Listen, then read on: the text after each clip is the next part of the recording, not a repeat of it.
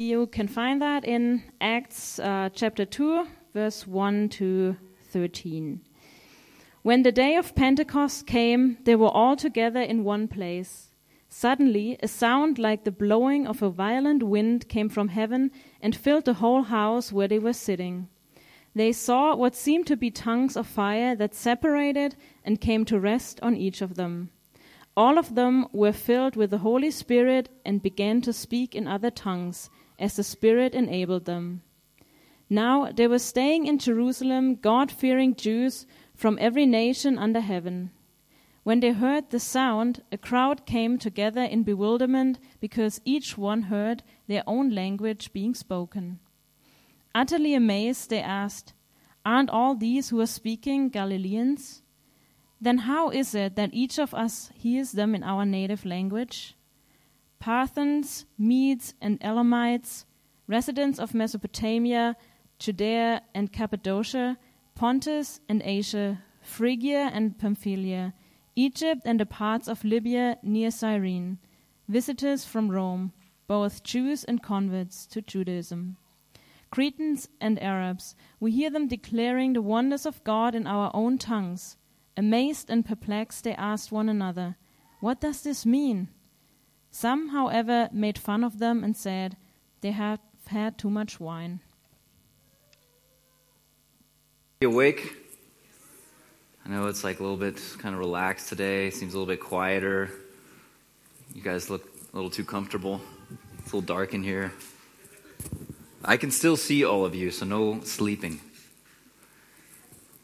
Guys, it's Pentecost, right? Man, there is just a lack of excitement in this place today. There it is. Guys, this is the most important day in the Christian calendar, Pentecost. There it is. Ah, man, whew. Now I'm awake too. It's good. Now we're ready. So we just read through this text, and this is the initial kind of this how everything kind of unfolded, the accounting of the events of Pentecost, where it all began. So we read this kind of story. It's really dramatic what's happening, right? It says suddenly out of nowhere, they're just in the upper room, they're chilling, they're praying together, they're waiting as they were told by Jesus to do, waiting for what was promised, something that was going to come. And they're sitting there waiting. It's probably a little quiet, kind of like it was a minute ago. And then suddenly, there's a violent shaking. The house is kind of rattling like a great wind in the place. Tongues, it says it looked like tongues of fire coming down and resting on them. I've never experienced that personally. It sounds pretty intense. So this is what they're experiencing.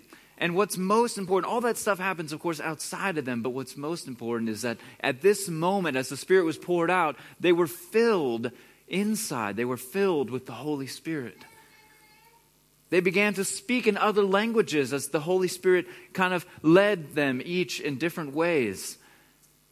And we see this awesome purpose in it, because immediately it's the people outside, all these people that are in the city that are witnessing all of these crazy events are hearing the glories of God, hearing God being glorified in their own mother tongue. So this is kind of the image of what just happened, what we just read. It's this amazing event in history, and it changed everything. It changed everything for Christianity forever. Without this day, we would be living an entirely different existence in our faith. It changed how we're led to the truth of God's grace, how we're led by God, how we're able to understand and comprehend the ways of God and the ways of our salvation, how we're able to understand the gospel, how we're used by God and directed by Him through the Holy Spirit, and ultimately what I believe is most important is this change the way that we are changed. We're not changed by hard work and sweat alone. We're changed by the Holy Spirit that's living within us and changing us from within. And our hearts are transformed by the Lord through the power of the Holy Spirit. The Holy Spirit was poured out on all those there in that upper room that day. But all the people outside, we see this kind of separation, right? We see the filling of the Holy Spirit, all these crazy things happening, all these kind of signs and wonders of the Holy Spirit. And then there are the people outside of it that are watching this all happen. And you see them fall into these two categories. In the midst of all of this, the response is one of two things. And one of them is a little more positive than the other. Half of them are a bit perplexed. I love that word perplexed. It's, I think, a great word. And basically, they're amazed by what's happening. They're a little bit in awe. Hey, this is crazy. Like, these guys surely shouldn't be able to speak my language right now. And I'm hearing about God through them in my own language. They're a little amazed. But they have no clue what's really going on. They're also confused. They have no clue what's really behind it. And then the rest of them are just, they throw it away as foolishness. These guys are drunk. Come on, it's 11, but they just see it as these guys must be drunk. There's no way that this is anything of value. And yet this was ground zero. This is where everything changed, where everything began. All the power of the Holy Spirit was poured out in this one upper room full of people. It was intense. It was filled with unbelievable power.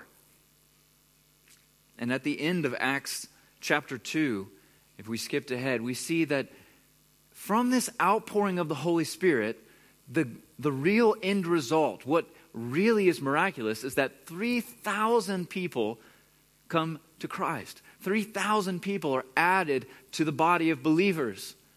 3,000 people that were on their way to hell are now on their way to eternity with Christ. And any time we see an outpouring of the Holy Spirit, you can imagine that hearts are going to be changed. Hearts are going to be transformed. And we see that here, 3,000 people. I can't imagine. And yet here at the start of the story, as the Spirit is first poured out and these signs and wonders are right there in front of them, it seems to have little impact on them. They don't seem to really be affected by what's taking place. They have no clue what's going on. What does this tell us then about the work of the Holy Spirit? What does this tell us about the work of the Holy Spirit? Well, this is going to be our focus today. This is what we want to kind of try and unpack, is the work of the Holy Spirit. And I want to look at this from two different ways, or I would say two different ways that we should receive this information we're going to go through. And one is to hopefully better understand our own salvation and how the Holy Spirit played his part in our salvation, in our coming to Christ, as we'll see he does with these 3,000. But also so that we'll have a better understanding of the work of the Holy Spirit and how he works in other people and through us, so that when we go out into the world, as we're called to do, and we share this good news, we'll have a better grasp of what's really going on, of how the Holy Spirit is at work. Now, before we get into all of that, I want to start by just giving a little bit of an overview, kind of just touching on some things that we believe about the Holy Spirit, a refresher course, if you will. So I'll quote from the New City Catechism. It's a great catechism if you haven't heard of it. And a bunch of churches got together and kind of did a bunch of question and answers. And one of the questions is, what do we believe about the Holy Spirit? And this is a really simple answer. That he is God, that's important, co-eternal with the Father and the Son, and that God grants him irrevocably to all who believe. So this means that the Holy Spirit, first thing that we need to remind ourselves of, and some people maybe don't know this, the Holy Spirit is a person. The Holy Spirit is a person. It's not just an idea. It's not just this kind of mystical thing that affects certain people. It's a person. The Holy Spirit is a person and a part of the Trinity. So Father, Son, and Holy Spirit. And next week we're going to be celebrating Trinity Sunday. And so we'll be looking at that more in depth. So I'd encourage you to come back next week if you want to hear more about the Trinity. That's all I'm going to say about it for today. So he is a person. He is eternal, meaning he's always been. He's always been around. He didn't come into being at Pentecost. This outpouring of the Holy Spirit onto the believers there and for us today wasn't the beginning of the Holy Spirit. The Holy Spirit has always been at work throughout human history. The first time we see the Holy Spirit mentioned is in Genesis 1 verse 2, where it says the Spirit of God was hovering over the waters. He was there at the very beginning. Before there was any form or creation, the Holy Spirit was there. And we know that if we look at a lot of the Old Testament imagery, the Holy Spirit is always the bringer of life. So he was there at creation and was a part of the bringing of life to the earth. And he also worked through some people in the Old Testament. This isn't the first time that we see the Holy Spirit interact with people. We see him with Moses as he led the Israelites out of Egypt and performed miracles. We see it through a lot of the kings of Israel, David being one of the best examples, and as he also worked as was a prophet in a lot of ways, which we see in the Psalms, but also the Bible says that the Spirit of God was on David. And we see it through all of the prophets who spoke through the power of the Holy Spirit on God's behalf. So everything they said was through the power of the Holy Spirit. But at Pentecost, things really changed for us. Because the Holy Spirit has always had kind of an agenda and a purpose, and that's to see God's plan, God's purposes fulfilled on the earth. Everything he does is in line with what God's purposes are. And in the Old Testament, we see him do this through various people that God chose to use. But after Pentecost, as we saw in the Catechism, God granted the Holy Spirit irrevocably to all who believe. All those who call on Jesus Christ as their Lord, all those who are children of God have the Holy Spirit irrevocably. And this is possible. What changed, what made this possible is Jesus Christ. A little bit of an insight. Almost all things in the Bible eventually point back to Jesus. It's just kind of the way it works. He's a key element. So we see this because of Jesus' glorification. And without getting too deep into all of the theology of this, basically because Jesus ascended into heaven. So we see Jesus go through, he was born, he lived, he died, he was raised from the dead, and then he ascended into heaven and was glorified in heaven, which he is the first fruit. We will also follow in all of those things. We're all been born, clearly. We're all alive. We all will die, and because of Jesus Christ, we will then be raised again and glorified. Getting way off track. The point is that in Jesus' glorification in heaven, because he sits up next to the Father in heaven, he then sent us the Holy Spirit. So Pentecost, the outpouring of the Holy Spirit, it wasn't like just randomly. It was sent. It was purposeful, and it was sent. The Holy Spirit was sent by Jesus himself. In John 16:7, Jesus says, "But very truly I tell you, it is for your good that I am going away." And he's talking about his ascension, going up into heaven. "Unless I go away, the advocate," or the helper, as some translations say, referring to the Holy Spirit, "will not come to you. But if I go, I will send him to you." So we all have the Holy Spirit as believers. We have access to this irrevocably because of Jesus' resurrection and ascension. He is the one who sent him to us. And the story of Pentecost is a demonstration of the power of the Holy Spirit. First, we see it in the outpouring, right? As Jesus sent the Holy Spirit at Pentecost on that room, we see the Holy Spirit just kind of poured out. They're filled. There's tongues of fire. They're speaking in other languages. The building is shaking. There's the signs and wonders of the Holy Spirit and the power of the Holy Spirit. But what I want us to really catch today is that throughout the rest of Acts chapter 2, we see the power of the Holy Spirit also manifest in much more subtle ways. As Peter will stand up, as immediately after the text we read, Peter stands up and addresses the crowd, and gives the first anointed, Spirit-led, powerful sermon of the new covenant after Pentecost, being filled with the Holy Spirit. And here through Peter, I see, through Peter and through the whole story of Pentecost, we see 4 ways that the Holy Spirit worked. 4 ways that the Holy Spirit worked. And we can see that it's not just the signs and wonders. It's not just these miraculous things that happened right at the beginning, but it's also through these subtle works of the Spirit that we'll see that cause what is ultimately the goal, which is to see 3,000 people come to the truth. That's what really matters.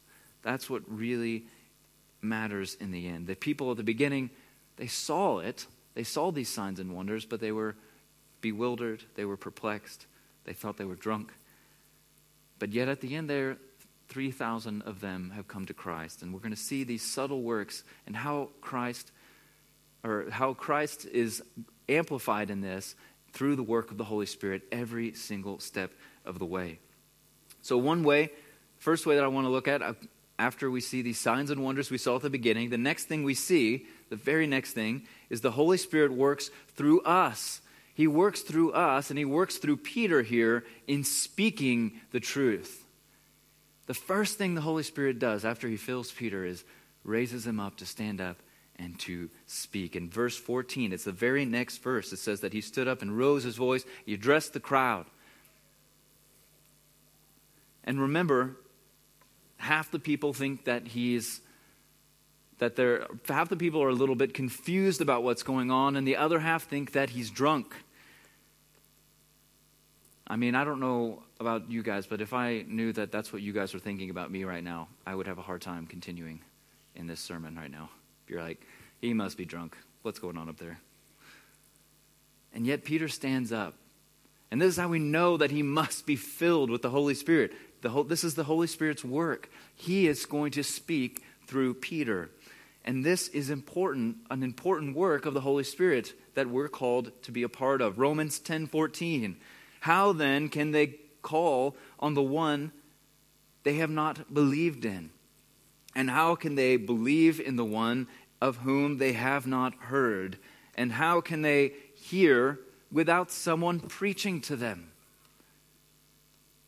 So this work of the Holy Spirit, as we as believers are filled with the Holy Spirit, which if we believe we are called as a church, as individuals, to preach the truth.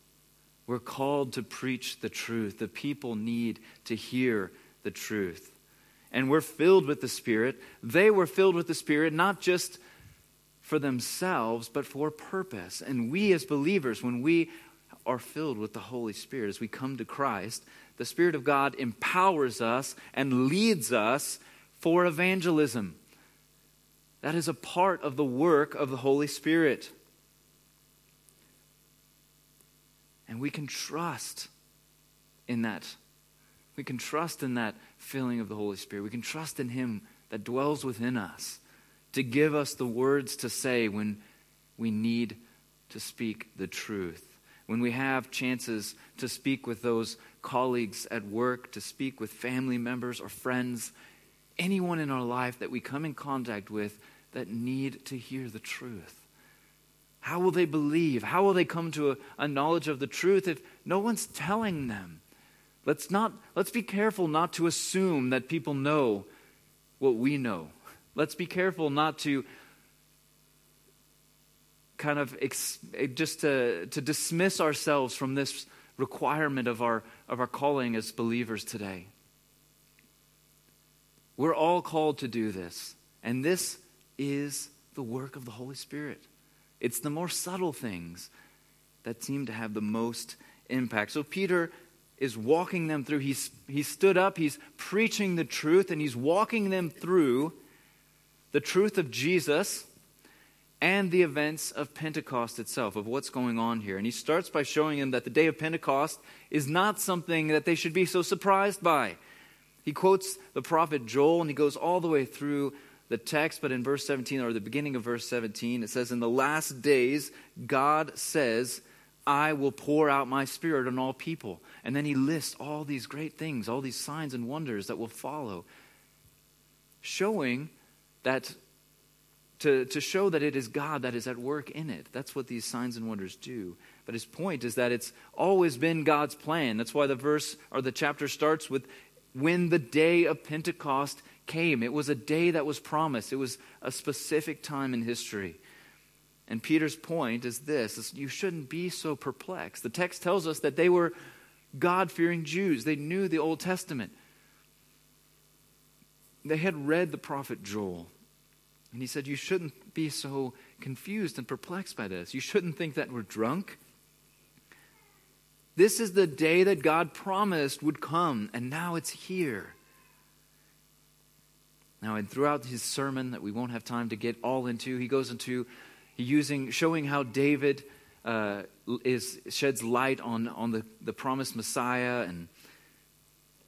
But something I find really interesting when I read through chapter 2, or I want to spend a little more time on today, is that as he begins to kind of reach his conclusion, and 2 times throughout his sermon he makes this one point, and I'll read one of the times that he makes it in Acts 2:23. So this man, talking about Jesus, this man Jesus was handed over to you by God's deliberate plan and foreknowledge, and you, with the help of wicked men, put him to death by nailing him to the cross. It's one of the most powerful sentences you could put in a sermon. Peter just laid out 2 huge statements, if you didn't notice. The first is that Jesus' death on the cross was not an accident. It wasn't something that God was like, oh man, what do I do now? I guess I'll raise him from the dead. It was always God's plan. God knew what he was doing. It was through the foreknowledge. This plan was always the plan. But in this, he also drops something else that has a lot more weight. And we'll see that it had weight, and it should have weight for us today. Because he says, in this, you also played a role. Your sin, nailed Jesus to the cross. Now, we know that the people he's addressing, well, we know there's at least 3,000, maybe more. They couldn't have all physically nailed Jesus to the cross. That can't be what he means. He's referring to the sin. And this leads us to the next work of the Holy Spirit, the subtle work of the Holy Spirit that has power to transform. So first we saw the outpouring, where we saw signs and wonders and miraculous displays of his power. The second thing is we see the speaking of the truth through preaching. But now the third thing is feeling the truth, feeling the weight and the truth through conviction. Through conviction. This is another work of the Holy Spirit. So Peter's filled with the Holy Spirit. He's preaching arguably one of the greatest sermons ever preached. But it's not a feel-good sermon. It's not a, I'm going to go home like warm and fuzzy after this message kind of sermon. He's not looking for an amen, brother. I wasn't looking either, just to be clear. He is speaking with conviction from the Holy Spirit, filled with the Holy Spirit and empowered by him on the conviction of sin. He says, it was you and your sin that nailed Jesus to the cross. And in Acts 2:37, we see how they were affected by this Holy Spirit conviction. When the people heard this, they were cut to the heart and said to Peter and the other apostles, brothers, what shall we do? What shall we do? This is what the power of the conviction of the Holy Spirit does. It cuts right to the heart. It's not Peter's amazing preaching. If you read through the text, it's good, it's not great. I've heard better sermons. It's not the words. It's the power of the Holy Spirit that cut to the heart. It's the power of the Holy Spirit that transformed them. And we need to allow for conviction in our hearts. And I say this for us to understand our own walk and salvation with the Lord, but also for us that we would know how the Holy Spirit works in bringing others in opening other people's hearts. It's important to feel this conviction because it's the filter that brings grace, the grace and love of the cross, into full view. It's only then do we understand the full scape of what happened on the cross. Otherwise, we're getting just a narrow view. Some of the people there that Peter's addressing may have actually been there as Jesus stood before the people wrongfully accused, and they yelled, "Crucify him." And we know that it was just a few weeks earlier that this happened. So it could be that there are people in the crowd that were there that day. But the truth is, we were all there. Because it's for the sin of all that Jesus had to die. Not just for the sins of some. For my sins, for your sins. The truth is, we, with our sin, nailed Jesus Christ to the cross. I know this is a heavy topic. It's not a feel-good part of the message. I promise it gets better. But until we get this truth, grace is just an idea. Love of Christ is just an idea that we can't fully grasp, because we can only fully grasp and fully appreciate the glories and grace of the cross and the resurrection when we first understand the seriousness of our own sin. This is genuine Holy Spirit conviction, and it leads us to a true understanding of the gospel. This is a work of the Holy Spirit. This happened because of Pentecost. Before that, they had to read and they had to try to grasp what they needed to do with their minds. And we see how that worked out with the Israelites. Read through the book of Judges. It's a great example of how wrong things can go.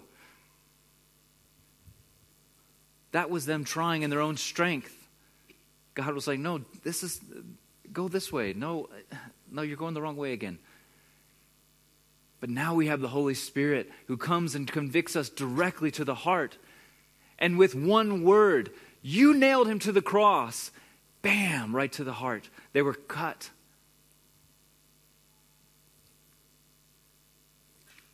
And this was always the plan of the Holy Spirit. Jesus promises us this in John 16:8. When he, referring to the Holy Spirit, comes, he will prove the world to be in the wrong about sin and righteousness and judgment. About sin because we're sinners and we need Jesus. About righteousness because a lot of times we think we're more righteous than we ought to think in our own strength. And about judgment in the sense of how we look at each other. The Holy Spirit comes and changes all that. The Holy Spirit breaks our ideas down about who we are, about how weak we think we are, and also about how strong we think we are. But when we're talking about conviction, I want to be very clear that there's a difference between conviction and condemnation. The Holy Spirit does not condemn. Jesus will never condemn us. I did not come to the world to condemn it, he says. He will never condemn us, but the Holy Spirit will convict us. In Romans 5:5, and hope does not put us to shame, because God's love has been poured out into our hearts through the Holy Spirit, who has been given to us. The Holy Spirit always is pouring out love into us. We're free from condemnation. But I want to tell you guys a personal story in connection with this. That wasn't my original plan to share, but God put it on my heart this morning pretty early to add this into the message. Because I think we need to remember that love and conviction go together when it comes to the Holy Spirit and the work of the Holy Spirit within us. So in my life, when I was about 20 years old, I was kind of doing my own thing. I was living for myself, but I had grown up in church, and I always had this idea that God was calling me into ministry. I had a terrible fear of public speaking, so I was hoping it wasn't preaching, and yet here I am. But there was this point when I was 20, and I was doing my own thing. I wasn't going to church, and I was driving in my car, minding my own business, listening to the radio. And suddenly in the back of my mind, this kind of idea of ministry and God calling me to ministry, in fact, at that time specifically, the calling to go to Germany. Already he had been putting it in my heart. It kind of just popped in the back of my head, and all these ideas about who I was came into my mind. About how well things were going in my life and how silly it would be to leave that. But also how much I had already messed up, and so how could God use me? I had kind of both sides of the spectrum going on at the same time in my heart. Self-righteousness as well as just a shame for who I was. And in this moment, a song came on the radio, and I'll never forget it. And this is where this all came from. This morning I was just listening to the music, and that song came on, and God reminded me of this. And this song came on, and God spoke to me through this song and through the Holy Spirit. And I can only describe it as if you were running, if you're on the beach, and the waves are crashing, and you run as fast as you can into the water, only to be knocked 5 feet back by the first wave that hits you. It was like just a tidal wave rushed over me. And I felt broken. I felt completely broken inside. The Holy Spirit cut me to the heart. That's my experience of conviction. And in that moment, I felt the conviction of all my sin. I felt the conviction of my self-righteousness and everything I thought I was doing so well. And I felt the conviction of everything that I was doing so wrong. I felt so broken. But what I want to tell you guys and encourage you with is that in that moment and ever since, I have never, ever felt so loved and accepted as I did right then. In that one instant, I was both broken, convicted, and loved and accepted. And that's why I think this is so important for us to grasp when we're talking about Pentecost and the works of the Holy Spirit, to remember how He works, how He breaks us down, and how He builds us up. That we are so loved, and in our brokenness, in our conviction of our sin, it's in this exact moment that we feel the full view and grace and love of the cross. So the difference is clear between condemnation, which leads to shame and guilt and regret, where conviction leads to an understanding of the truth and action. The works of the Holy Spirit always lead us eventually to action. They were cut to the heart, and what's the next thing they say? What shall we do then? What do we do? In Acts 2:38, Peter replied, "Repent and be baptized, every one of you, in the name of Jesus Christ for the forgiveness of your sins, and you will receive the gift of the Holy Spirit."